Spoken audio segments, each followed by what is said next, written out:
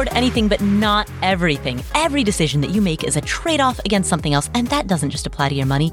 It applies to your time, focus, energy, attention, anything in your life that's a scarce or limited resource. And so the questions become twofold. Number one, what matters most to you? How do you direct those limited resources in a way that reflects your highest priorities? Number two, how do you actually execute this on a day-to-day basis? Answering these two questions is a lifetime practice. There are no simple answers. That's what this podcast is here to explore. My name is Paula Pant. I'm the host of the Afford Anything podcast. And today, David Bach joins us to talk about the latte factor. If you've ever heard the expression, don't buy lattes, David Bach's the guy who came up with that. His books have sold more than 7 million copies. He's written 9 consecutive New York Times bestsellers, 2 of which hit the number 1 spot on the New York Times bestseller list. That's The Automatic Millionaire and Start Late, Finish Rich. He's got loads of enthusiasm and insight for helping people save money, so let's hear from him right now. Here's David Bach. Hi, David. Well, hello, Paul. It's great to be with you again. Thank you so much. It's great to talk to you again, too. David, you've got this new book, The Latte Factor, and this is totally different than anything you've written. This is a fiction story about Zoe and her adventures in learning about money. How did this come about? You said you've been thinking about this for 10 years. Yeah, well, I mean, I think we met at FinCon, right? Yes. Right? At FinCon, was it 2017?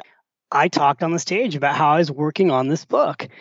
And I talked about the latte factor. And this is my 13th book. But what's different about this book than any of the other books I've ever written, a lot of people know me for like The Automatic Millionaire or Smart Women Finish Rich or Smart Couples Finish Rich. I've always written how-to motivational books. And I really reached a point where I thought, how can I reach more people, right? Like, how do I reach people that wouldn't normally read a financial book?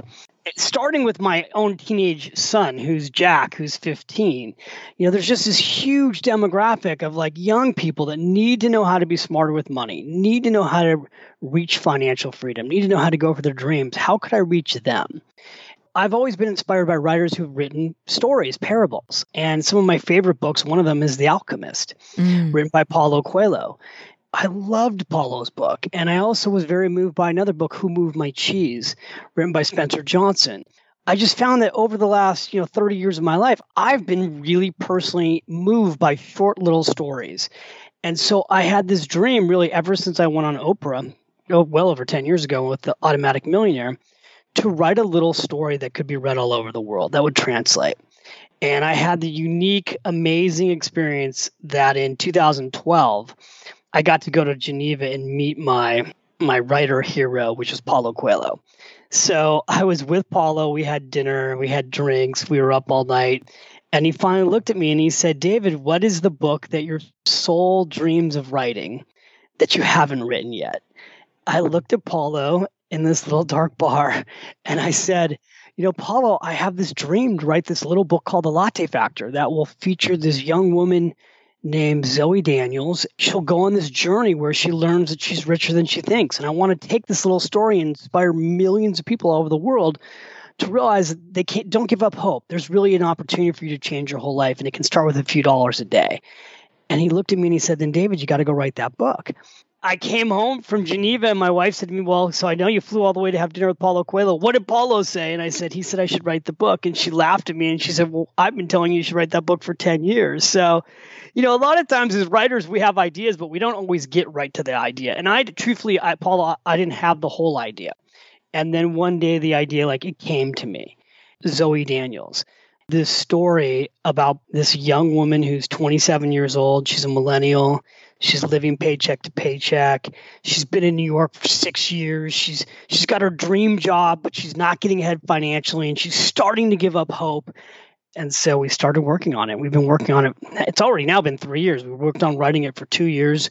Now we've been working on the marketing plan for the last 6 months. And in a matter of days, I don't know when you'll air the podcast, but in a matter of days, this book will be out in the world. This book comes out May 7th. And so we'll be sharing it everywhere and doing a national tour. And then I'm going to go live in Italy for a year and try to bring the message all over Europe. So many, many follow-up questions to come out of that. But the first one, You knew back in 2012 that her name would be Zoe Daniels. Why that name? No, I didn't have the name. What I knew is I wanted the main character of this book to be a young woman. I've been teaching about the metaphor of the latte factor, that small amounts of money can change your whole life, and teaching the miracle of compound interest through this metaphor for over 2 decades. And the original woman that the story was, where I got the latte factor was from a young woman. It was a woman named Kim sitting in a classroom with me, telling me she couldn't save any money. She couldn't pay herself first. She wasn't using her 401k plan. She was living paycheck to paycheck. And, she could never do these things. And so I always wanted the main character of the story to be a young woman like Kim. And that's who Zoe Daniels is. She's your average millennial who's working really hard, who's super smart, but has student debt. She lives in Brooklyn, and she commutes to New York City, and she works in the Freedom Tower. And she's a writer for a travel magazine. She's an editor, actually. But she never gets to travel because all she's doing is working. Her whole dream was to travel, and she doesn't even have a passport. She's not even been out of the country. The story evolves because the mission is we want to inspire. I want to inspire the next generation to save and invest. I want to free people. I want to help free people. Like when you talk about on your website being purpose driven, my whole thing's always been it's about figuring out what your purpose in life is and realizing that money is just a tool to free you to go live your purpose. So I just want to help inspire a whole new generation to realize that this is possible, that they can go live their dreams. In the story of Zoe, you talk about 3 secrets: pay yourself first, make it automatic, and live rich now. Can we walk through those? Totally. So the most important one of the most important lessons that Zoe learns in this book, she learns it from one of her mentors is a gentleman named Henry, and he's a barista. He works in a coffee shop. This idea that the only way to really build wealth is to pay yourself first. And most people are taught the wrong way, which is that you should have budget or you should have discipline. You should be motivated, right? Like it's all in your mind. And the thing is that motivation wears off. Most people hate budgets. Most people are too busy to budget. If they even create a budget, they don't stick to the budget. If they're married and they have a budget, they fight over the budget. And so what Zoe learns is that the way real people in America, like ordinary people, have become millionaires and become financially free is that they've become financially selfish. She's actually taught to become financially selfish, which is a positive thing. She's taught the first person who should be paid when you earn a paycheck is you. The only person you should ever budget for is yourself, right? Like the first thing that happens with money is that when money comes in, the first person it needs to flow to is you before you pay your mortgage or your rent or your credit card bills or your insurance. And so it's a completely different way of thinking. And her mentor walks her through this. And he shows her how, the average person will work 90,000 hours over their lifetime and have very little to show for it. Like the average baby boomer has less than $50,000 in savings right now. 1 out of 2 Americans have less than $400 set aside in case of emergency purposes right now. That's a Federal Reserve statistic. A little over 40% of America, almost 1 in 2 Americans, can't get their hands on $400 in case of emergency. And she learns these statistics, and she's one of these people, right? Like she doesn't have a couple $1,000s in savings, even though she's making pretty good money. And so he starts to teach her how to think about her money and her life differently. And he drills into her the message of pay yourself first. And that mind shift for her begins to change the whole way she looks at her life. Right. And you use the metaphor of a clock and breaking down in an 8-hour workday. This slice goes to taxes. This slice goes to necessities. This slice goes to discretionary income. But what hour of that day do you spend actually creating money for yourself? Exactly. And he teaches her that the secret is to save 1 hour a day of your income. That really is the formula. That if you're in your 20s or your 30s and you're listening to this right now, and you save 1 hour a day of your income, and you have a job, you have a 401k plan, you save 1 hour a day of your income, it actually comes to 12.5% of your gross income. And then most companies, if they have a 401k plan, they have a match, and that match is usually 3 or 4%. So when I get somebody who's young to go save 1 hour a day of their income, often they're now saving 16% of their gross income, automatically paying themselves first into a deductible retirement account. And that becomes a game changer. And again, through this little story, because you can read this book in less than 90 minutes in The Latte Factor, she learns that this is actually the same formula that lots of people have become millionaires using. And that's the amazing thing. Like every couple quarters, Fidelity, who runs the largest 401k plan in America, puts out their latest statistic on how many millionaires they have in their 401k plan. It's almost up to 200,000 people. And the savings rate of those ordinary people who become millionaires is right around 14%, not including the match. And so, again, but when I share, if you share with somebody, you should save 14% of their income, it blows their mind away. When you say you should save 1 hour a day of your income, well, why wouldn't you save the first hour a day of your income, right? And the fact that the average American doesn't even save 15 minutes a day of their income is another point that gets made in this book. And it's just highlighted so beautifully that anyone can get it. My 15-year-old read this book cover to cover. And at the end of 2 hours, will turn to me, and there's a chart in the back of the book that shows what happens when you open up a small IRA account, just a $2,000 IRA account, and how that's $5.41 a day. And then it shows how, like, if somebody starts doing that at 19 and only does it till the age of 26 and never saves another dollar, that they can have $1 million by the time they reach 65. And he looked at me and he goes, Dad, I'm 15. What would happen if I started at 15? And the answer would be, by the way, he'll be a multimillionaire. And he looked at me, he's like, well, how do I get one of these accounts? I want to do this, Dad.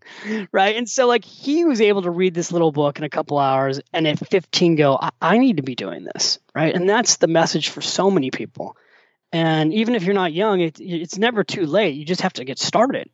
Right. So what do you do when you have multiple options that you're choosing between, all of which would result in a higher net worth? So for example, if you're trying to decide how to divert your income between saving for retirement, paying off student loans, saving for a down payment on a home. And we see this in the book where Zoe, she travels to foreign countries and buys a duplex and holds student loans. How do you think through decisions about how to allocate your spending when there's a direct trade-off between multiple positive options?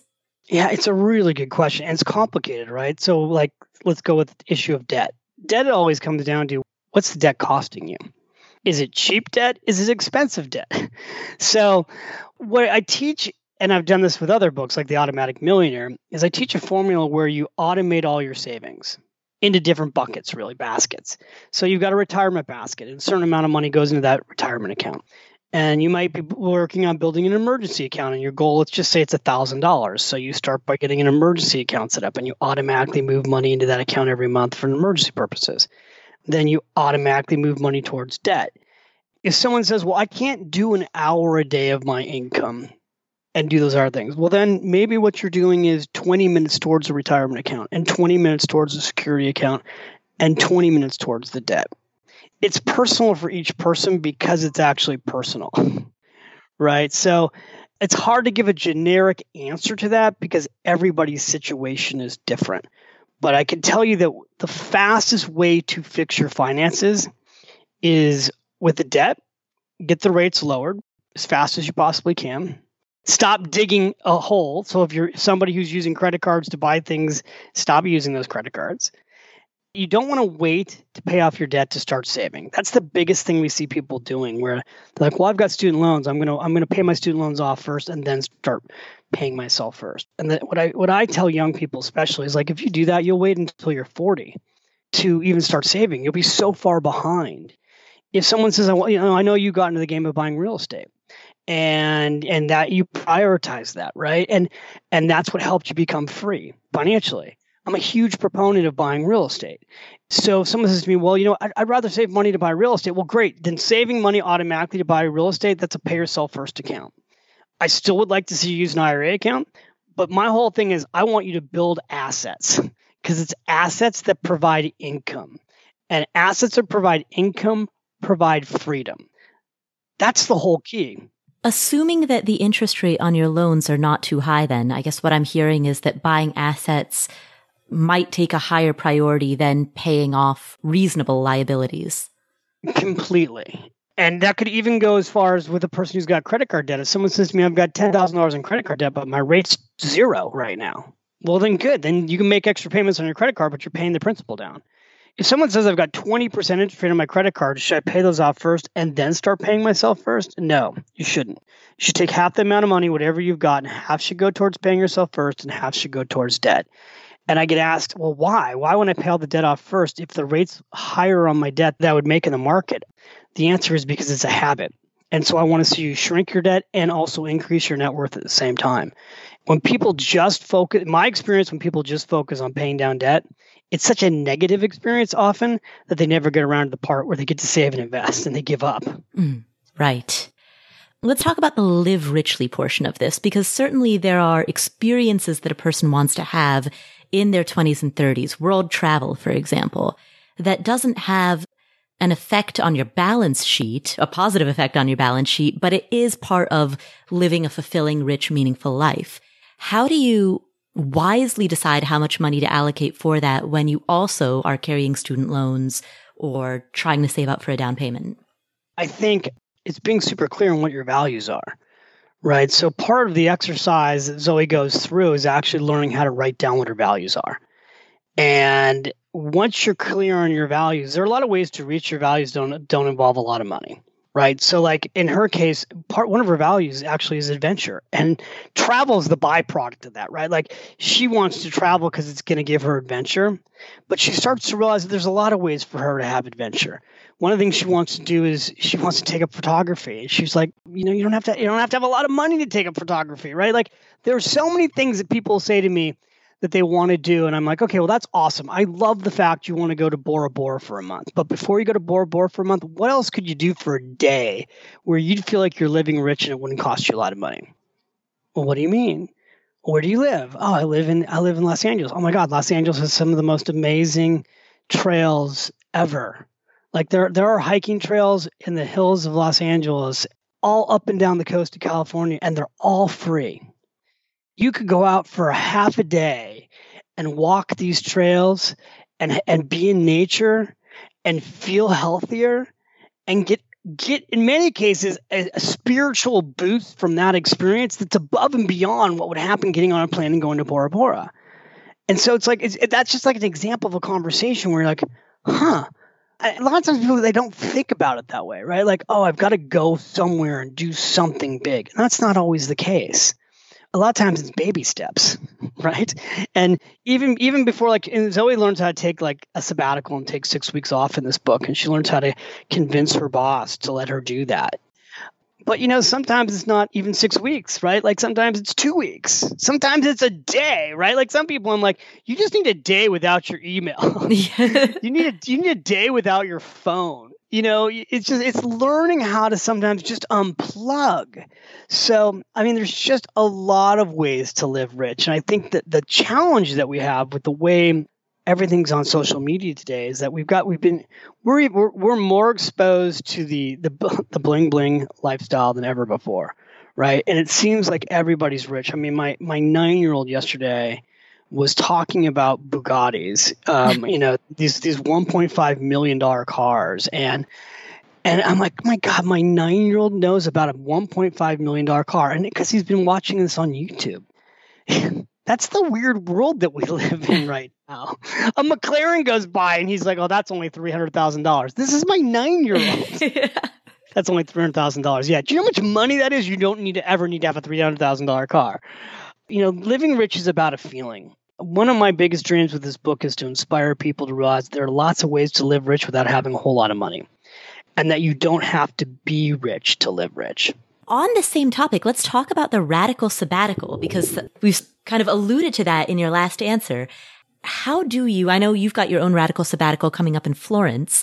How do you plan a sabbatical, and how do you keep it from devolving into just working from a less convenient setting? How do you take a true break when you have responsibilities?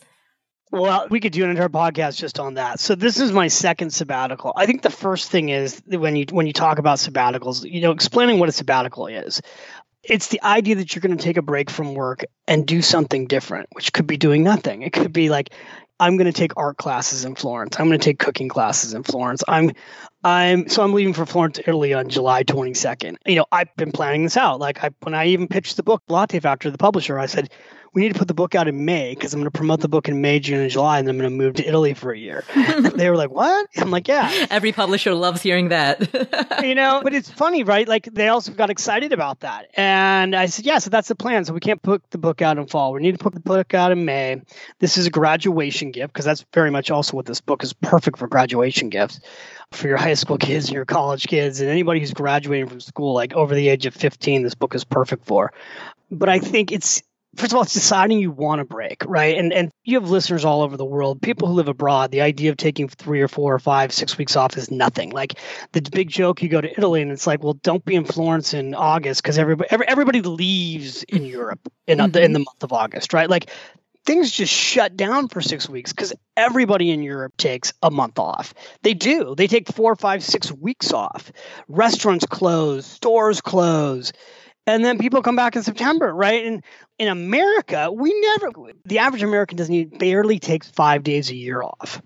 So in America, we're just work obsessed. We think that work is living. In foreign countries, Italy is a great example of this. People work to live. They don't live to work. So what I see is that a lot of people are just exhausted. You can be an employee or a freelancer or have your own business, and it doesn't really matter. You can be on all the time. And so I just find that people are tired right now, maybe more tired than they've ever been. They need a break. And when I took my first sabbatical in 2012, it was like a miracle. I was 46, feeling 50, thinking I was getting older, didn't know why I was tired all the time. I thought this is just what happens. And then I took some time off, and within like 90 days, I felt like a brand new person. It was like, I remember saying to Arianna Huffington at the time, because she had put a book out on rest. And I said, Arianna, taking off just 6, 7 weeks. I said, after 6 or 7 weeks of not working, it wasn't like I recharged my battery. It was like I replaced my battery. I think that what a sabbatical does is it completely helps people recharge. And that's one of the reasons why more businesses now are starting to offer sabbaticals to employees, or even forcing employees after a 10-year period of time to take a sabbatical, to literally be physically unplugged from the office for 6 weeks. So what Zoe learns about is a conscious way to plan sabbaticals in this book. And that completely changes her life. And I think it's the kind of thing, too, where, some people will read this and they'll be like, oh, it's ridiculous. I could never do that. And they'll go through a list of reasons why it can't be possible, which she does, by the way, too, in the story. Then people are like, well, maybe you could, but how would you do it, right? Then other people will read this and go, that's amazing. I couldn't take a sabbatical this year or next year, but, maybe 3 years from now I could. 3 years from now, almost anything's possible. Yep, you know what? This year you've got scheduled, and next year you've got scheduled, but 3 years from now you have nothing on the calendar. There is nothing that you can't plan 3 years from now. If you told me you've got 3 years left to live, and I said, you want to take 6 weeks off and go do something with your life, you'd be like, of course I do. Well, guess what? What if you didn't, you don't know if you got 3 years left to live, what if you lived like you have 3 years left to live? What if you pretend like you've got 36 months left to live, and what do you want to do that you haven't done yet? We need to live our life with more intention, more purpose, and we assume we're going to live. There's so much talk about how long we're going to all live, right? We're going to all live. We're going to live to be 80 and 90 and 100. Well, you know what? I got news for you. Like the quality of life, I'm out all day long talking to retirees across the country. Quality of life goes down for most people significantly in their 70s. I just got back from a family reunion, and everybody in my family in their 70s really moving around slower now. My father's 79. His health has deteriorated massively in 3 years. My mom's like, yeah, I'm hopefully coming to Florence, but I doubt your dad is, right? Like this is what happens as you get older. And, fortunately, my parents traveled a lot in their 50s and their 60s. But I just think you need to not assume you're going to live forever. And you need to look at your life super intentionally. And that's what happens to Zoe. She learns how to live her life super intentionally. How do you balance that present with the future, though? I mean, many of the people who are listening to this podcast, people who self-select as people who listen to personal finance podcasts, are often pretty good at planning for the future, right? That's why they're listening to this in the first place. How do you balance the now with the future, especially when so much of the talk around money management revolves around delayed gratification?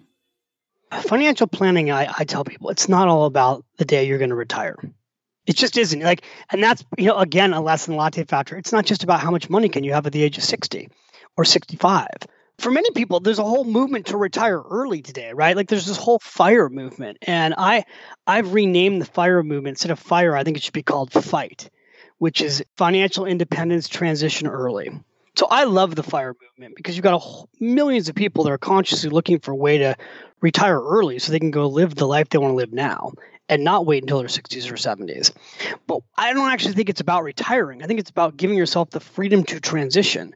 So what I find is that a lot of people who are listening to these kind of podcasts, there's something that they're doing in their life that they don't want to do anymore. For most people, a lot of people, it's their job. They've got a job that is not creative for them. They are not energized by what they're doing. And they're looking for a way out of their current situation. And that could be through investing. It could be through building a new business, but they're looking for a way out of what they're currently doing. And I say to those people, good for you. The fact that your soul is stirring you to want to do something new, good for you. Now, the question is, how do you get there faster? Because if you hate what you're doing, then don't go do it for 20 more years. Come up with a financial plan that can get you free. It doesn't need to be free permanently. It can be free to transition. I was at Morgan Stanley as a financial advisor. I realized that my calling was not to be a financial advisor working with clients one-on-one. My soul wanted to go out and teach millions of people to be smarter with money. And so even though I had this great career making a ton of money, it wasn't what I wanted to do with the rest of my life. So at 30, I was like, I don't want to do this for the rest of my life. I don't want to wait till I'm 50 to go write books and teach people. I might be too tired then. Turns out I'm not at 52, but I was like, I don't want to wait till I'm 50 or 55 to do what I want to do with my life. I want to do it now. But I can't go do it right now because I don't have the money or the financial freedom to go do it right now. So I worked on a freedom plan that was going to take 3 years. And I literally worked on what do I need to do to transition within 36 months out of Morgan Stanley so I can go spend my life or try to spend my life writing books and teaching more people about money. Keywords try, right? Because you don't know if it's going to work. I didn't know it was going to work. I didn't know leaving Morgan Stanley would work out for me. I didn't know that moving to New York and knowing nobody and writing more books would actually work. Everybody thought I was crazy. You're senior vice president of Morgan Stanley. My family had almost $1 billion under management. And people are like, you're going to leave that? Like that, you have like the dream career. Only it wasn't the dream career for me at the time because it wasn't who I wanted to grow into being. The key to so much of life, where the happiness comes from, is that you want your future to be bigger than your past. And often it's our past that we have that defines us. And then we become trapped in our past. So I worked really hard for 9 years at Morgan Stanley. I could have spent the next 25 years being at Morgan Stanley. It would have been a great, successful career. But it wasn't what my soul wanted to do. Even now, I'm picking up again and moving to Florence, Italy to go live a whole new lifestyle. And what I'm doing doesn't mean it's right for everybody else, right? For some people, my sister's been at Morgan Stanley the entire time. I'm doing an event for our Morgan Stanley clients through the Bach Group next week. I'm flying to San Francisco and I'm doing a client appreciation event with my sister. And she's been in the same office for the entire time since I left. It's been 18 years ago I left. And since then, I've written 11 more books. Those books have touched 7 million people. I've done thousands and thousands of media appearances. I've spoken in front of probably 1 million people through live events. That doesn't mean my life's better than her life. It's just different. I just took a totally different career track than she took. She's happy with her career track. So it's not a judgment call. It's like you just need to know who you are. And if your soul's stirring you to do something more than what you're doing, you need to come up with a plan to help your soul get free. And insofar as coming up with that plan to help your soul get free, that's where the FIRE movement or the FIGHT movement comes in. Totally. The one thing, I know there's all kinds of critics of the FIRE movement. I love the FIRE movement. I think it's inspiring to see people looking at life differently. I just think that what's happening for some people, though, is they're obsessed with a number. And then the arguments, everybody debates, well, is that going to be enough money? You know, like I heard somebody come up and say, oh, you're going to need $5 million to retire, which is ridiculous, by the way. You're not going to need $5 million to retire. Everybody's different, right? Some people could blow through $5 million and some people could retire off $250,000. You have an investment property that provides cash flow and you don't have high expenses, you don't need to work anymore. So I go back to, it's not about retiring and not working. I actually don't know too many people who have gone through the FIRE movement and retired that are truly retired, right? Like they're all doing something. All my fire buddies have podcasts and YouTube channels and blogs and books and investments, right? They're not doing anything. They're not sitting on a beach reading a book, drinking a pina colada. They might have a picture of them doing that, but the reality is they're all doing other stuff. So, I say I'm going to Florence and taking a sabbatical, but, I'll write another book while I'm in Florence. I'll do other stuff while I'm in Florence. It's the new experience. I go back to that idea of FIGHT, which, financial independence, transition early. What do you want to transition to? You can transition at any age, by the way. You've got people listening right now that are in their 50s and their 60s. They're actually at the end of their career tail. Maybe the corporation they're working for is giving them a retirement package, and they're going to take that package and retire in their 50s. But they're going to want to do other stuff. I can't tell you how many of my clients would retire in their 50s and even their early 60s, and after a year or two, after they've traveled for a year, they get bored, and then they want to go back to work. And then they do go back to work part-time. And more clients go back to work part-time just for the fun of going back to work than didn't go back to work. But everybody's different. I will tell you that physically, when you stop working, the change you see people go through in a year is remarkable. Like the fastest way to look younger often is to just stop working for 6 months. People will come into your office and I'd see people in like 6 months later, they look 5 years younger, and a year later, they would look 10 years younger. And it's because they finally are getting sleep and they have less stress. Because we don't realize sometimes how much work is stressing us out until we're not working. We'll come back to this episode after this word from our sponsors. Are you tired of getting nickel and dimed by your bank? Are you looking for a bank that's going to pay you a high interest rate on a checking account while also not clobbering you with fees? Check out Radius Bank. They offer an account that's called Radius Hybrid Checking, which is a free high-interest checking account. They call it hybrid checking because it combines the high interest of a savings account with the flexibility of a checking account. And here's how well it pays. You can earn 1% APY on balances over $2,500 and 1.2% APY on balances of $100,000 and up. And that's 24 times greater than the national average. Now, these rates don't expire. There are a lot of banks out there that offer these flashy introductory rates that expire after 6 months. This rate doesn't expire, and there's no cap on the balances that earn the APY. Also, there are no monthly maintenance fees, your first order of checks is free, mobile banking is free ATMs worldwide, they'll reimburse the ATM fee that other ATMs charge you, other banks charge you. So this is a bank that gives you freedom from fees. Check out radiusbank.com/Paula in order to learn more about them. That's RADIUS bank.com/Paula. radiusbank.com/Paula. Do you have a side hustle, or are you a solopreneur or an entrepreneur? You run a small business? If so, you know that tracking your invoicing can be hard, and chasing down payments who are late on paying can be really awkward. Check out FreshBooks. FreshBooks will automatically send late payment reminders to your clients so that you don't have to send that awkward email. And that's just one of many examples of ways that they make invoicing and accounting that is easy for small business owners. It's simple, it's intuitive, it keeps you organized, you send professional looking invoices in 30 seconds, you get paid up to twice as fast with automated online payments, you can keep your stuff organized for tax time, you can file your expenses quicker, you can invoice for payments up front when you're kicking off a project. And you can connect your bank account or credit card to FreshBooks and watch your expenses automatically import into your account every single day. So you have all of this great tracking that FreshBooks provides. Try it for free for 30 days. You don't have to input a credit card. There's no gotcha at the end. You can just try it for free. Go to freshbooks.com/Paula. And when they ask, how did you hear about us? Type in afford anything. That's freshbooks.com/Paula. freshbooks.com/Paula.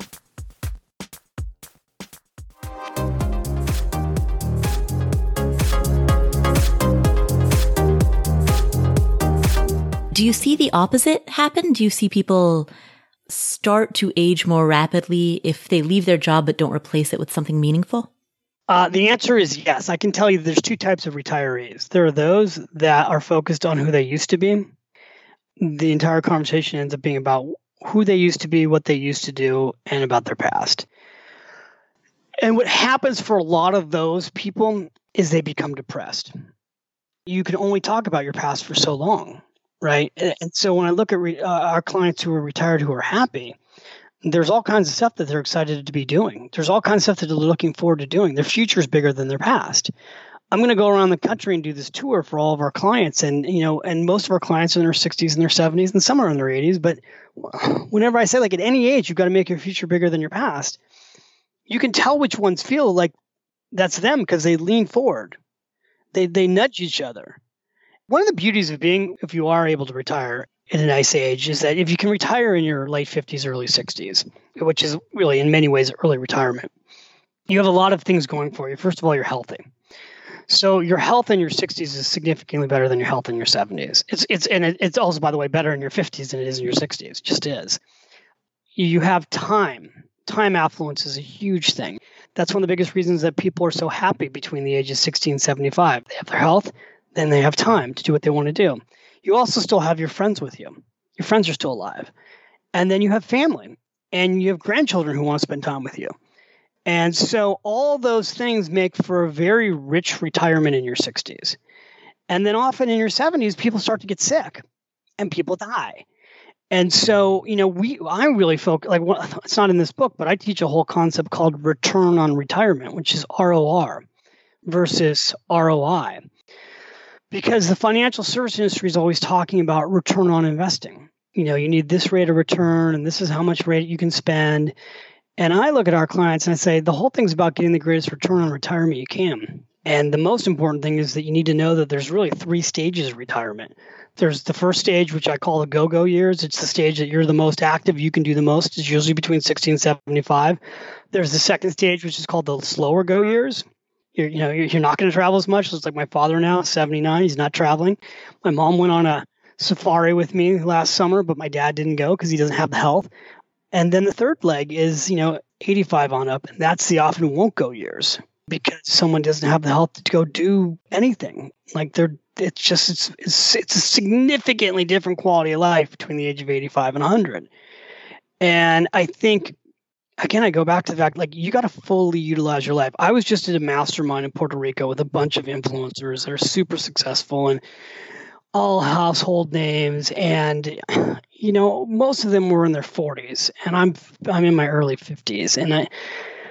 And I said, but to everybody in the room here, I'm like, these next 10 years are actually the healthiest of your life. Same thing with anybody who's listening. The next 10 years, they're the healthiest of your life. What are you going to go do with them? And that really woke some people up. The next 10 years are the healthiest of your life. What are you going to go do with them? If you only had 3 years left to live, what do you want to get done that you haven't gotten done? What do you want to personally do that you haven't personally done? Because we can spend so much time on how to grow our businesses, but what about your life? What do you want to do to grow your life?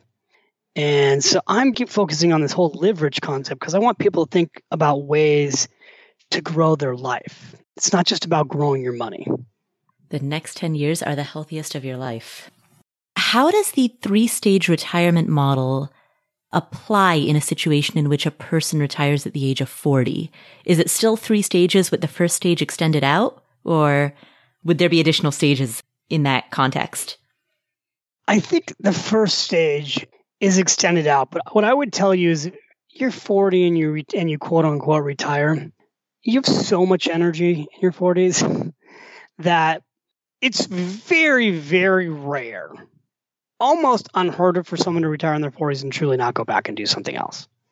It just is because, first of all, whatever drove somebody to be financially free by 40, that person's a driven person, right? So if they had an exit from a business, they sold their business, that person within a year or two is going to have other ideas, have other investment opportunities, and more than likely almost always go do something new. If the person just was a phenomenal saver and they saved to get to the point where they've got a certain dollar amounts put aside, and now they're 40 and now they're not going to work. What happens in the real world is that if you start to live off your assets and you've spent 20 years accumulating, when you start to live off your assets stop growing typically, or they don't grow as fast.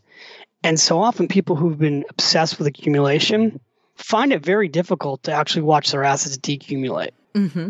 So they go back to work because they don't like that. They've kept score on the value of their life by their net worth. And all of a sudden their net worth is going down and like, oh, this, okay, I can do this a little bit longer, but then I want to fill my bucket back up. I'm not saying this is right. This is just reality. The other type of person who retires at 40, these are rare examples, but they inherit money or they win something. Those are typically the ones that maybe don't go back to work. But if you just do nothing in your 40s and your 50s, typically you don't just do nothing. You do something else, and it's usually not good for you. Right. Truly, that's what happens. You do something else that's not good for you. You start drinking too much. You have an affair. You blow up your marriage. You take up gamble. I mean, I've seen people do this where everything went right for them. They did everything right, and but you get bored. First of all your friends are working. So it's a weird thing to be the only one not working for an extended period of time. But there's just great beauty and joy in taking a short period of time off and then going and doing something different. And that's, I think, what most people end up doing when they're quote unquote done in their 40s. They're not done. They're going through a transition to the next thing. And I don't think people talk about that enough yet. I think you'll start to see the FIRE movement evolve into more of that conversation because it's already happening. I meet people who've retired in the FIRE movement and now they're going back and they're like, I'm not really retired. I'm going to go do this. I'm going to go do that. But it's kind of cool to have the option. I think what we all want, well, maybe not everybody, but most people want optionality, right? Like the whole idea of I want to be able to do what I want to do when I want to do it. I don't want to have to go to work for a guy I don't like to do things I don't want to do. I don't want to work for a company that I don't believe in. I always say nobody was born and said, you know what, I hope someday I'll grow up and have a job I hate to work for a boss I don't respect. Right? Nobody says that. And yet when you look at Intuit did a study the other day and came out and said that 24 million people who have jobs right now would like to quit their job in the next year, but that only 10% of those people will, which by the way is still a lot of people.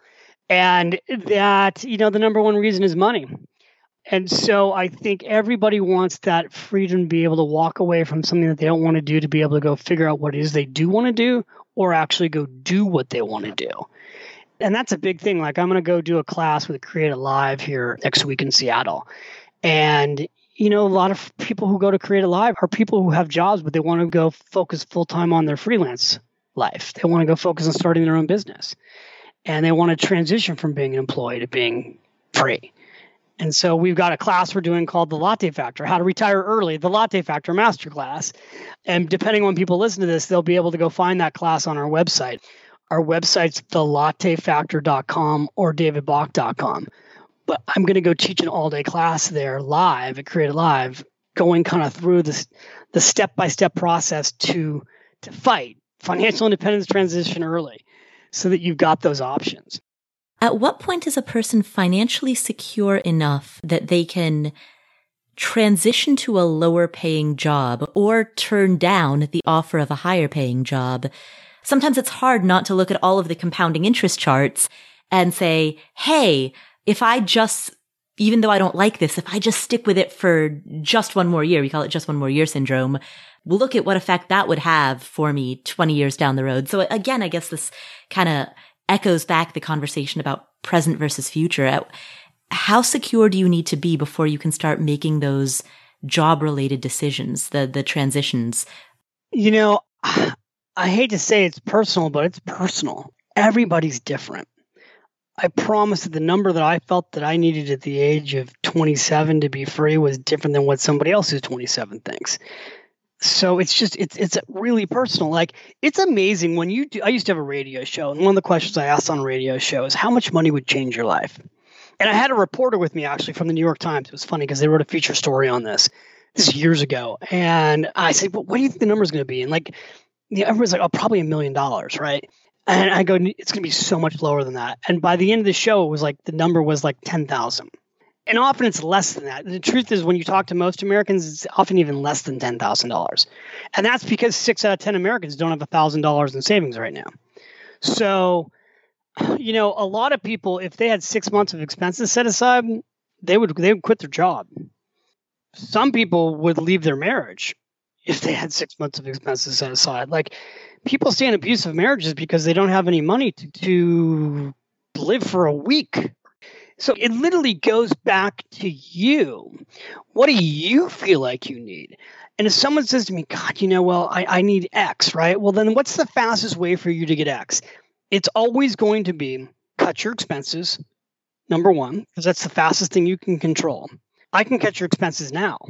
Right now, I can go through your expenses. I can go through all your credit card statements, see what you're paying for monthly, and I can get rid of anything that's not life essential.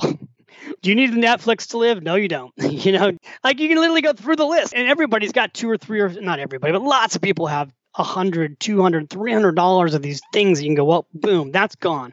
All right, now we just found you $3,600 for the year. Average person's car payment is $533 now a month. I've had people go, I can't give up my car. Really? There are buses, there are carpools. You don't need two cars that you and your wife could share a car. There are things that you can do quickly to cut your expenses if it's important enough to you. Then the second thing is, once you've done that, then the next thing is, can you grow your income? And people go, well, I have a job, I can't get a raise. Where I work, I can't get a raise. Okay, well, then what else can you do to grow your income?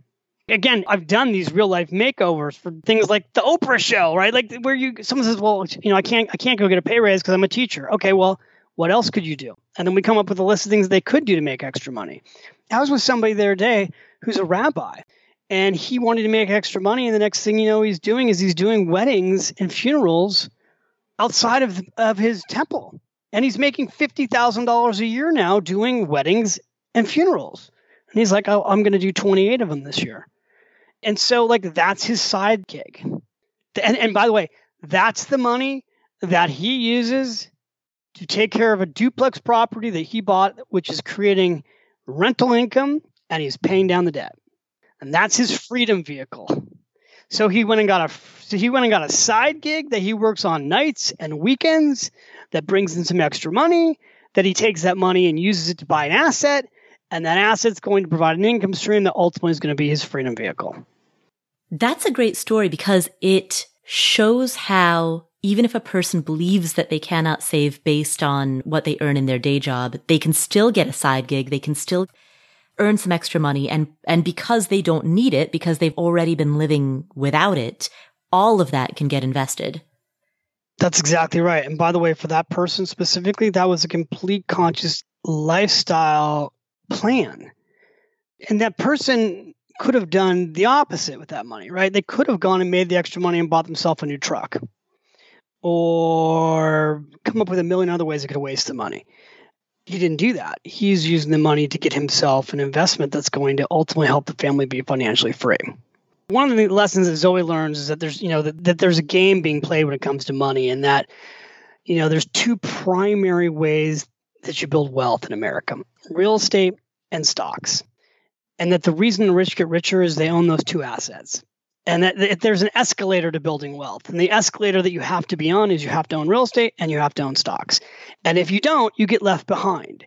And so through the mentors that she meets in this little book in 90 minutes that you'll meet, she learns how to get into the game of building real wealth and financial freedom.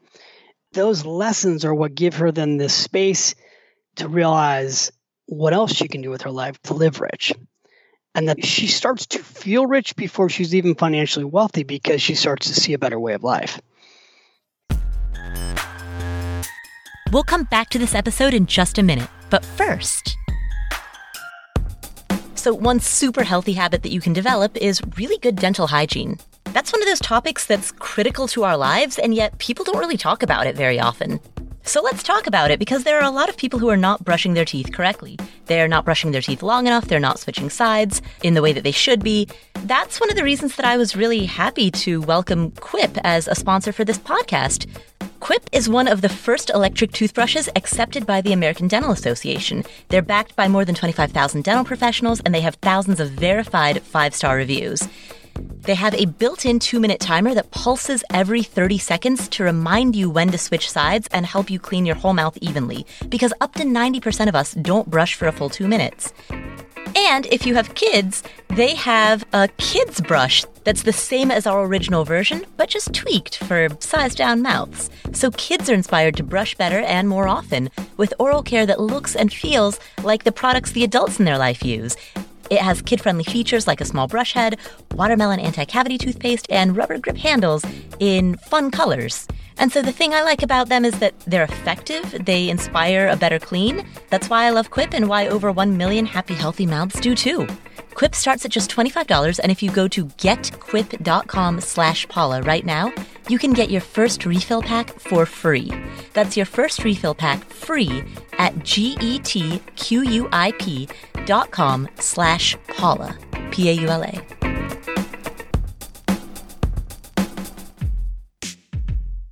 We've all read some surprising online reviews, right? Whether you're trying to get a sweet deal on something that you've been saving for, or trying to find the best happy hour in town, it's generally a good idea to read the reviews first. So why should finding the right software for your business be any different? Read thousands of real software reviews and find the right software for your business at Capterra.com/Paula. Capterra is the leading free online resource to help you find the best software solution for your business. With over 750,000 reviews of products from real software users, discover everything you need to make an informed decision. You can search more than 700 specific categories of software, everything from project management to email marketing to yoga studio management. I checked out Capterra when I wanted to learn about email management software. I wanted to check to see if the email management distribution program that I'm using for my business is a good one, or if I should switch. So I went on Capterra and I looked at the reviews of them and of some of their competitors. It gave me more information, it helped me choose between my options, and ultimately reassured me that I'm in the right one for me. So check them out. It's a free online resource. Visit Capterra.com/Paula for free today to find the tools to make an informed software decision for your business.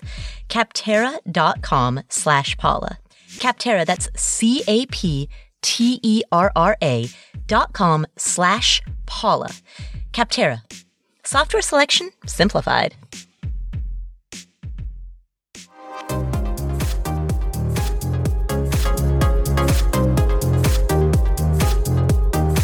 One of your messages, particularly with the latte factor and with using lattes as a metaphor for unconscious spending, spending on things that are not high priorities. A big part of your message has been by making these small cuts from our budget, we can free up money to invest. How do you know, certainly most people can pick the low-hanging fruit. How do you know when you've 80-20'd that vehicle and it's time to refocus on earning versus it's the spend less versus earn more? How do you know where your energy should go? Well, I think that they both matter. I think the fastest thing to do is cut out the stupid ways you spend money that you don't need to be spending, right? Like we actually got a domain website that says don'tbuystupidshoot.com. Go to don'tbuystupidshoot.com and check it out. You know, we just all do these things. I went skiing with my son because, again, I'm trying to teach these lessons to my kids, right? So I gave my son money to go buy lunch. And I was on a call and I came back. We both went and got lunch at the ski resort. And he comes back with bottled water. And I go, I gave you $20 and you just spent $4 on bottled water. And I had in front of me a cup that I got at the same exact restaurant and filled up for free with water. Because I always go, do you guys have free water? And they go, yeah. They hand you a cup and you go fill it up with water. Now, I have a lot of money, Paula. I don't need to drink free water. I just refuse to spend $4 on a bottle of water if I don't have to, right? And I'm teaching him a lesson. So I took a picture of it and I put it online. He's like, Dad, you're not going to put the picture on. I'm like, yes, I am. I said, I'm teaching my son a lesson here. And you can see my Coca-Cola cup that they gave me at Ulta with my free water. And then you can see his bottled water. And my kids now have, I've drilled this into them. They've learned, right? We were at Disneyland yesterday and I got us free water instead of spending $16 on water. Now, I can buy all the bottled water I want. It's the point of it, though. And it's teaching these children, like, no, a dollar, a penny earned is a penny saved. Yes, it actually is. So I think the thing is, the reason the latte factor has become so popular and so ubiquitous and it's been taught all over the world and everybody relates to it is we all have something. Could be coffee, could be bottled water, could be cigarettes, could be all these different subscription fees you've got. We're wasting money on stuff. And what's happening is we're not realizing that we're actually trading our life for those things. You went to work, you worked all day long, you didn't keep any money, you didn't pay yourself first. You traded your day for stuff. And if you had some of this stuff, like less stuff, you'd have more money. So start there. I did a video there today of me making coffee at home. Watch this, everybody. I was like Mr. Rogers. Here I am making coffee, and I put it in a little to-go cup, which cost 10 cents. And then my coffee probably cost another 10 cents. I'm like, so I just call it at least 50. And I literally was taking it to the airport. I'm like, so instead of getting in line at Starbucks at the airport and spending $5 on coffee, I made my coffee at home for less than 50 cents. Yes, it does matter. With that being said, all those things are a great place to start because you can actually do it. You can do it tomorrow. But then you have to take the money and save and invest it. So then you've got to go open up an account like at Acorns and have money automatically being saved. Or you need to be signed up for your 401k plan and be saving money automatically. Then you need to work on growing your income. But if you constantly believe you've got to grow your income before you're going to deal with the way you spend money, my experience from working with people for so long is if you believe you have to make more money to start saving and investing, you will never save and invest, which is why I get people to focus first on where are you spending it. Then we'll go focus on growing your income. All right. We are coming to the end of our time. If you don't mind, can I ask you one final question before we... Yeah. All right. My final question to you, in this book, The Latte Factor, Zoe has a conversation with her mother that is based on a conversation that you had with your grandmother. Can you tell us about that conversation? Yeah, totally. Well, wow, Paula, you actually read the whole book. I did. I got to that means you got to the Q&A. Well, so wait, what did you think of the book? You asked me a question. I've been going for an hour. What did you think of the book? You read financial books all the time. What did you think? I loved it. So I did not know what to expect as I was going into it. And to be honest, when I heard that the name was The Latte Factor, I was like, how has he figured out a way to keep talking about lattes? I had no idea that this was going to be a narrative story, like a narrative fiction. And I don't think that there's enough of that in the world of financial books. Even when I read the first chapter and we open with Zoe getting off the train and the Oculus and going to Freedom Tower, I thought that was just an introduction that was then going to lead into your standard personal finance book. And so as it kept going and as I found out that this entire book is a story. I love that because I strongly think that we need more of those in the world of personal finance books. There are very few. I mean, there's The Richest Man in Babylon, and that's the only one I can name, to be honest. Isn't that amazing? It's the only, because you know what? It's true. There's The Richest Man in Babylon, and I would also say that there was a long time ago book called The Wealthy Barber. Oh, that's right. The Wealthy Barber by Dave Chilton. But yes. Even that book's a little bit more prescriptive, right? Right. But both those books, by the way, phenomenal books that impacted millions of people. And most people have not even heard of those books. Exactly. Laura Vanderkam just came out with a book that's also fiction. You know, it's fiction that tells a story. And I just thought, wow, why don't we have that? You know, and she writes about time management, not money management. But these are concepts that can be told so well through story, and almost nobody is doing it. Well, thank you. So I'm really glad you liked it. I will tell you that, so we've got about 2,000 people who have had a chance to get the book in advance. We have an insider group at our website. Depending on when you air this, if you go to thelattefactor.com, we have an insider team, and there's 1,450 people who got preview copies of the book, and they've been reading it and reviewing it. And I've had more excitement from readers of this book than any book I've ever put out so far. And I think it's for all these reasons, right? Like, it's a story. You can read it in 90 minutes. It totally impacts you. I just had one of our writers for an interview do a Q&A with me and then turn it into an article that's going to be running on Wisebread. He said to me, oh my God, I read the book. I did your interview. And he's like, I finally know it. Now, because of that, I'm signing up for my 401k plan. That's it. If I can get people to read a book and just make one decision like this, that's going to change his entire life because he's a young kid. So what you asked me about was a story about my grandmother, and that's really the central theme of this book. The end of the book, there's a Q&A with me, and I don't want to give away Zoe's grandmother's story, or Zoe's mother's story, but the story of my grandmother, Rose Bach, is my grandmother is the one who taught me about money. She was my first money mentor, and she became a self-made millionaire, starting with nothing at the age of 30. She started investing. She taught me how to buy my first stock at the age of 7 in McDonald's. And so she was my first money mentor. She's why I wrote my first book, Smart Women Finish Rich. I wanted to teach more women how to do what my grandmother had done. And at 86, unfortunately, my grandmother, I was working on finishing Smart Women Finish Rich, and my grandmother had a stroke. And we moved my grandmother into a nursing care facility. She knew I was finishing this book, and I asked her, do you have any last lessons for me to put in this book? And she said, no, I've really taught you everything you need to know. And I asked her if she had any regrets in life. And then she proceeded to tell me what those regrets were. And she went through her life, and she went back to all the way to being a teenager. And she shared with me her 5 biggest regrets. And in those regrets, she said, David, it's not about what my personal regrets are. She's about why I have those regrets. And she basically said to me, I'm dying. I'm never going to get out of this bed. And I'm like, Grandma, you're going to be, I was so naive. I'm like, you're going to be fine. You're totally going to get better. You're going to be out of this nursing care facility in a matter of weeks. And she's like, no, I'm not. And she said, you need to listen to me. She's like, my regrets are this. She said, those 5 examples I gave you, I came to a fork in the road. And at every time I came to that fork in the road, there were 2 ways I could have gone. One way, there was more risk, but that's where my dreams were. That's where I really wanted to go with my life. And she said the other road was the safe route. And she said at every time of those regrets, I look back and I didn't take the risk. I took the safe road. And she said, and now I'm lying here at 86 and I'm never going to know what could have happened. And that's why I have those regrets. And so she said to me, you're young, you're in your 20s. She's like, I don't want you to have these regrets. I don't want you to look back on your life and be 86 someday and go, what could have been? You need to know that when you come to these forks in the road, there's going to be this little boy inside of you that wants to go take the risk. And, if it's not life-threatening, go take the risk. Don't listen to your big boy who's telling you not to do it.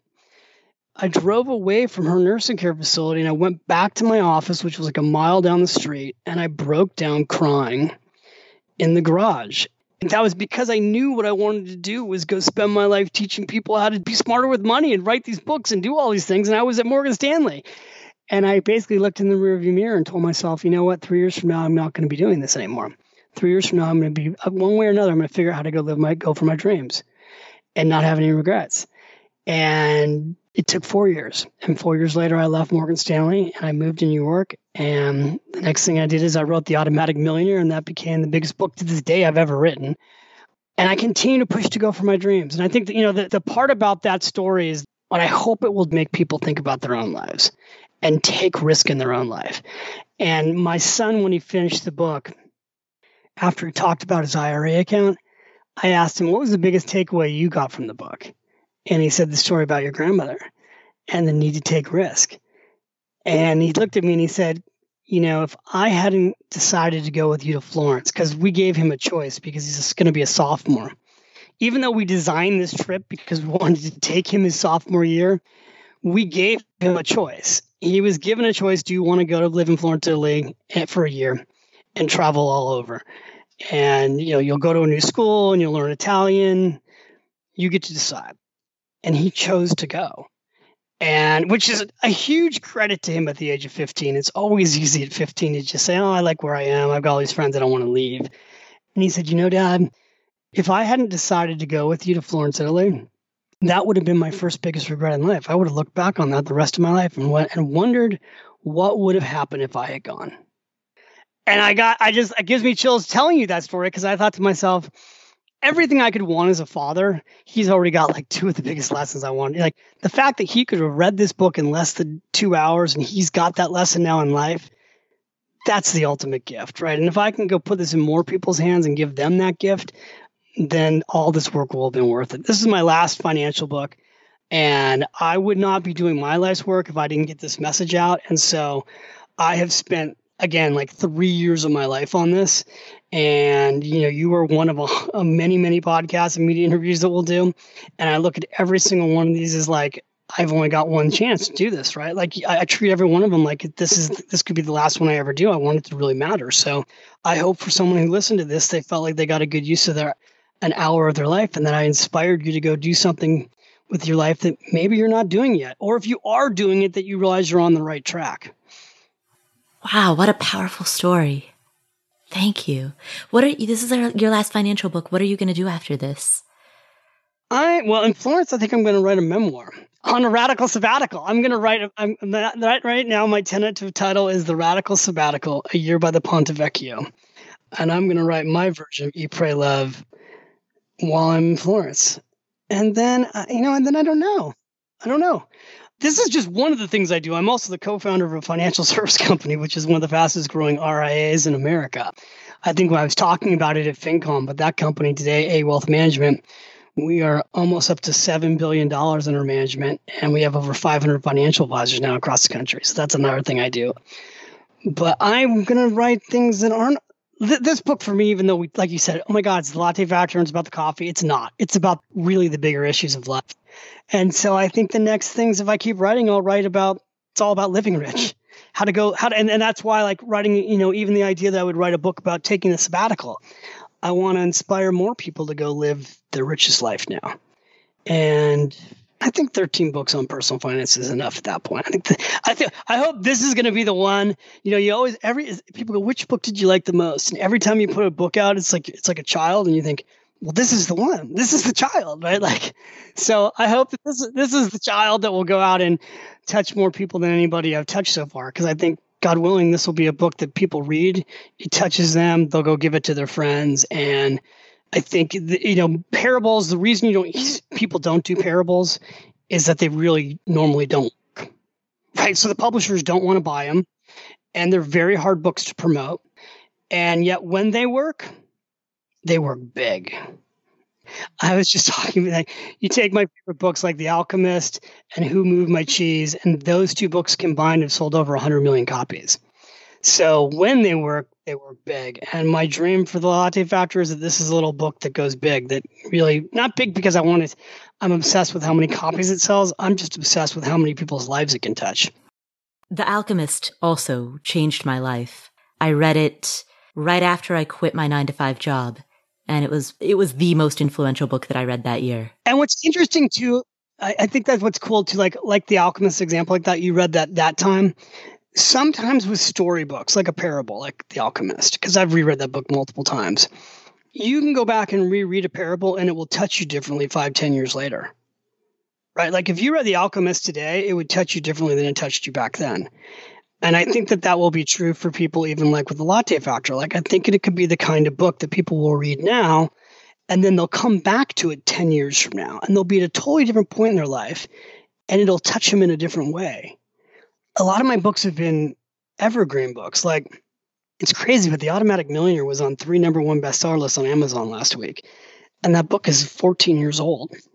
So by putting out these timeless messages, they've stood the test of time, which is a big part, I think, also that's been powerful.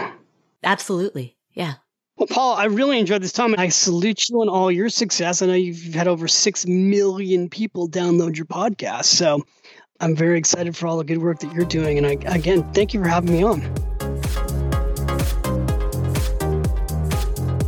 David, thank you so much for spending this time with us. What are some of the key takeaways that we got from today's interview? Here are 5. Key takeaway number 1. Start building your assets immediately, even if you have debt.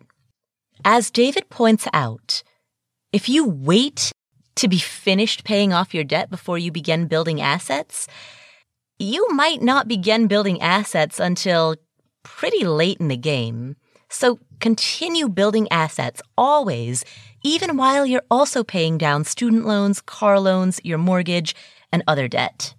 You don't want to wait to pay off your debt to start saving. That's the biggest thing we see people doing, where they're like, well, I've got student loans. I'm going to pay my student loans off first and then start paying myself first. And what I tell young people especially is, like, if you do that, you'll wait until you're 40 to even start saving. You'll be so far behind. If someone says, I know you got into the game of buying real estate, and that you prioritize that, right? And that's what helped you become free financially. I'm a huge proponent of buying real estate. So if someone says to me, well, I'd rather save money to buy real estate. Well, great. Then saving money automatically to buy real estate, that's a pay yourself first account. I still would like to see you use an IRA account, but my whole thing is I want you to build assets, because it's assets that provide income. And assets that provide income provide freedom. Now, to be clear, credit card debt is an emergency, particularly high-interest credit card debt. Anything in the double digits, it's an emergency. Your hair's on fire. Pay it off. But make sure that you're getting your full 401k employer match, because if you don't, then you're foregoing an employer match. You're foregoing compensation that is rightfully yours. And in addition to that, create a tiny emergency fund, even if it's just $1,000 or even if it's just 1 month's rent. Create that small emergency fund. And the reason that you do these things is because it creates strong habits. And that's the point that David makes when it comes to investing. Even while you are paying off your debt, get in the habit of investing because that habit is sticky. So get in the habit of building assets. That's key takeaway number 1. Key takeaway number 2. Rich is a feeling, not a number.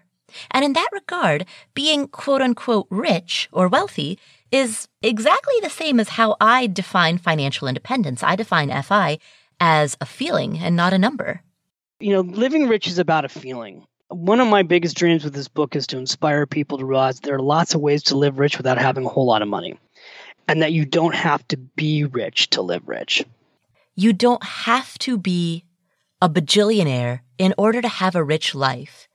And whether or not you are rich has less to do with some digits on a screen and more to do with how you feel about your finances. Are you better than solvent? Are you stable? Do you feel abundant? Do you have the confidence to know that you can handle most major financial issues, barring any major black swan events, that you can handle most things that come your way? If you feel that financial confidence, guess what? Congratulations. You might be rich. So that's the second key takeaway. Rich is a feeling, not a number. Key takeaway number 3. Sabbaticals and mini retirements are critical. They're a critical aspect of the work, rest interval training of life.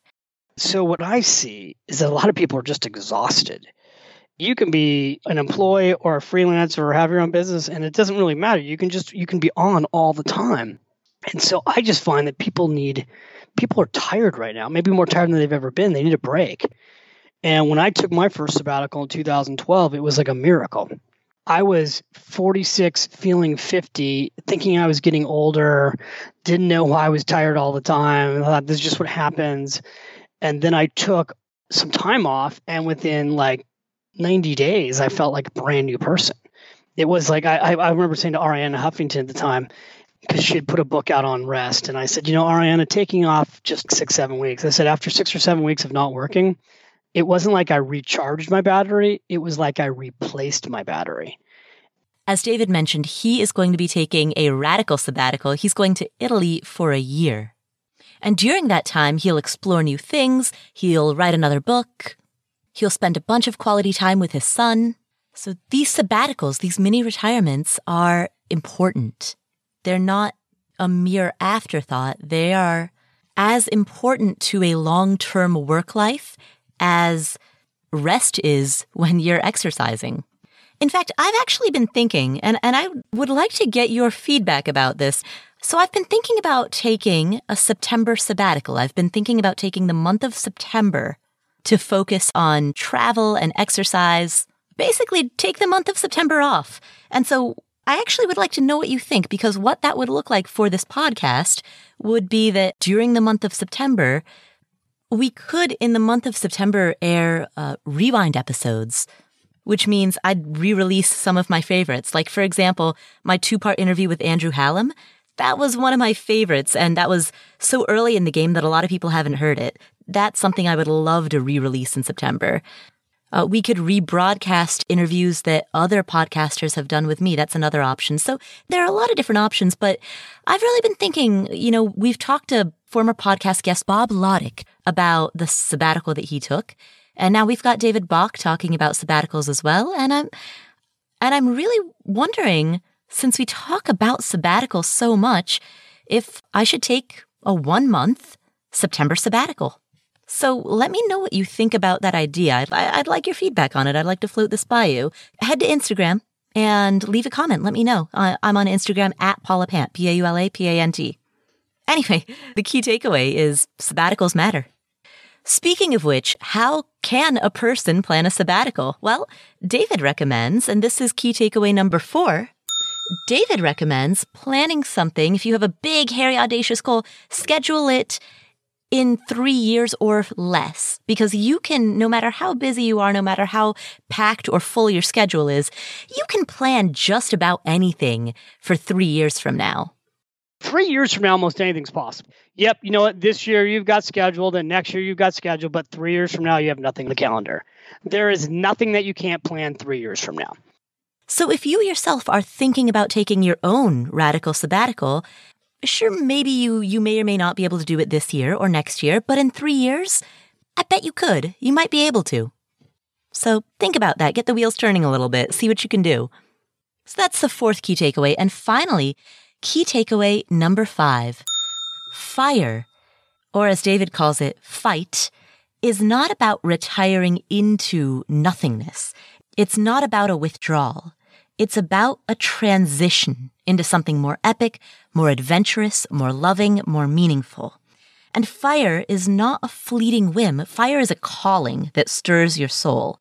It's an inner voice that says, you know what? The status quo of my life does not quite feel right, and I have the power to do something about it. That is the essence of FIRE. For many people, there's a whole movement to retire early today, right? Like there's this whole FIRE movement. And I've renamed the FIRE movement. Instead of FIRE, I think it should be called FIGHT, which is Financial Independence Transition Early. So I love the FIRE movement because you've got millions of people that are consciously looking for a way to retire early so they can go live the life they want to live now and not wait until their 60s or 70s. I don't actually think it's about retiring. I think it's about giving yourself the freedom to transition. So what I find is that a lot of people who are listening to these kind of podcasts, there's something that they're doing in their life that they don't want to do anymore. For most people, a lot of people, it's their job. They've got a job that is not creative for them. They are not energized by what they're doing, and they're looking for a way out of their current situation. That could be through investing. It could be through building a new business, but they're looking for a way out of what they're currently doing. And I say to those people, good for you. The fact that your soul is stirring you to want to do something new, good for you. As David reminds us, for most people, the next 10 years are the healthiest years of your life. What will you do with them? One thing to keep in mind is not to get too caught up in the money. The FIRE movement attracts a lot of people who love numbers, as do I, myself being one of them. And we can often get so caught up in the numbers. The 4% withdrawal rate versus the 3.5% withdrawal rate. Which one is better? We can get so caught up in that because it's fun that we lose sight of the bigger picture. The one thing, I know there's all kinds of critics of the FIRE movement. I love the FIRE movement. I think it's inspiring to see people looking at life differently. I just think that what's happening for some people, though, is they're obsessed with a number. And then the arguments, everybody debates, well, is that going to be enough money? I heard somebody come up and say, you're going to need $5 million to retire, which is ridiculous, by the way. You're not going to need $5 million to retire. Everybody's different, right? Some people could blow through $5 million and some people could retire off $250,000.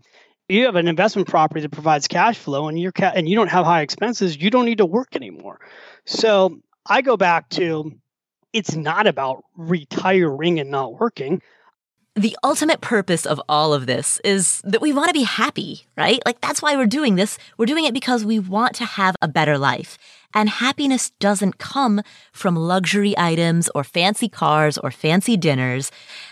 The thing is, there's a distinction between pleasure and true happiness.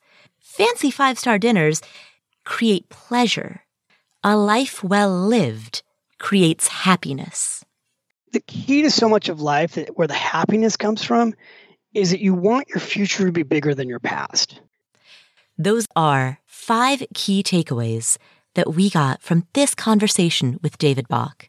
If you enjoyed today's episode, please do 3 things. Number 1, subscribe to the Afford Anything podcast in whatever app you're using to listen to podcasts, whether it's Apple Podcasts or Spotify or Pandora or YouTube. Hit the subscribe button or the follow button so that you don't miss any of our upcoming episodes. While you're there, please leave us a review. These reviews are incredibly helpful in allowing us to bring amazing talent, insightful guests onto this show. And thank you in advance for doing that. Finally, and most importantly, Please share today's episode with a friend or a family member. That is the single most important thing that you can do to help support this show, because, and not just this show, but to help spread this message, what we're talking about here, this is important stuff. This is stuff that changes people's lives.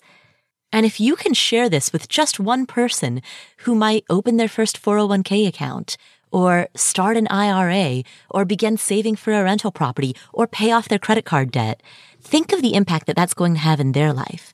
So please share today's episode with a friend or a family member. And thank you again in advance.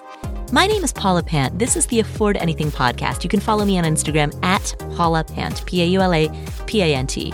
Thank you again for tuning in, and I'll catch you next week.